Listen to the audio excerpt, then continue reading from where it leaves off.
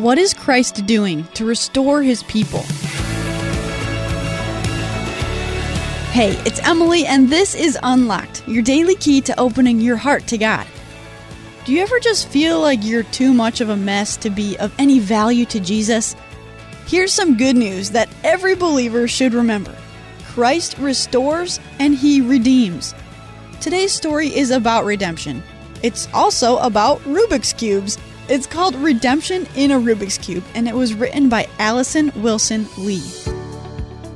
I had finished my 6-month dental checkup and was walking back to the waiting room at the dentist's office.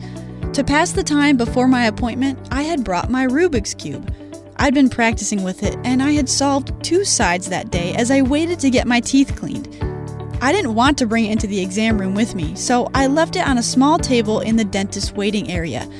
I planned to grab it on my way out after the checkup was finished. To my surprise, the Rubik's Cube I discovered after my appointment looked far different from the one I'd left in the waiting room. No longer were the 2 sides I'd solved gleaming in their bright uniform colors. Somebody had come in after me and jumbled all the squares.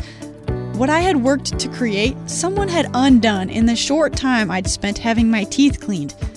In a similar way, because of our sin, we've jumbled the lives God created and gave to us. On our own, we could never solve the mess we've made with our sin. But God plans to restore and redeem. Christ's death, in our place, paying the penalty and the punishment for our sin, gives us the opportunity to begin a relationship with our Heavenly Father as forgiven new creations. When we turn to Christ and entrust our lives to Him, by the power of the Holy Spirit, the restoration begins. We won't remain mixed up and jumbled like that Rubik's Cube I left in the dentist's waiting room. God is faithfully working out His plans to restore us as His people and to one day make all things new, free from sin and death.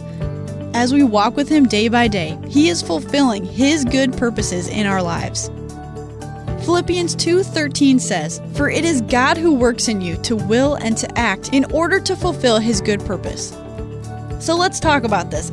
No matter how big of a mess sin has created in your life, God can redeem that mess. As Christians, how can remembering the restoration God is accomplishing encourage us when we struggle with sin?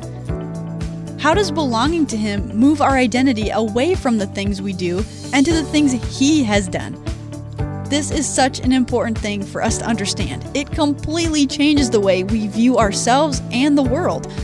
So I encourage you to continue reading on this subject. Check out Philippians 2:12-16 to help keep God's Word alive in your life.